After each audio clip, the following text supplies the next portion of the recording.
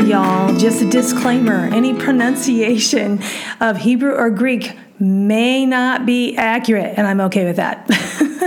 Hi, and welcome to the Bible Tribe with Seeing Deep Ministries, where we see deep in a shallow world and overcome the battles of the mind with the Word of God. What are you counting on? When we feel like we have lost track of things, God hasn't, and He's the one we can rely on. He has a plan that will never be thwarted. We're reading today from Numbers chapters 1 through 4, and the verse of the day is Numbers 3, verse 16. So Moses numbered them according to the word of the Lord, just as he had been commanded. In context, in Numbers, Moses is, counting. God told him to take a census of the warriors of Israel and all the families of Israel. Every mama knows how hard it is when you're counting heads at the beach, right?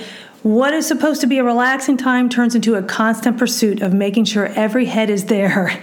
But without counting, we would not be assured.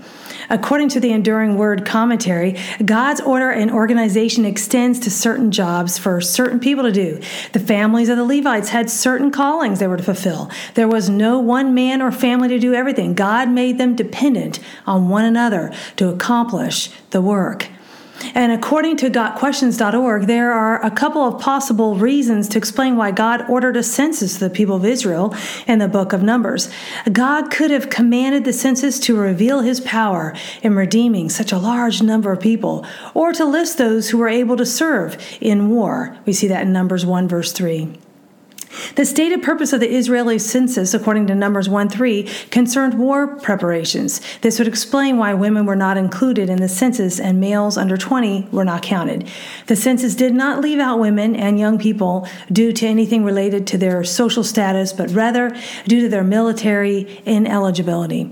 When I think of counting things, I think about how much I was constantly wanting to make sure all my children were accounted for. But counting can also be something to help us track ourselves.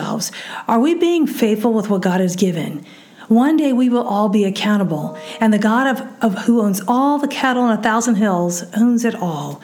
Thought of the day: do things God's way. Nothing escapes God's notice.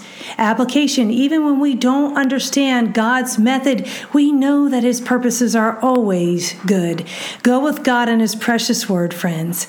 Tune in tomorrow as we head back into the book of 2 Kings.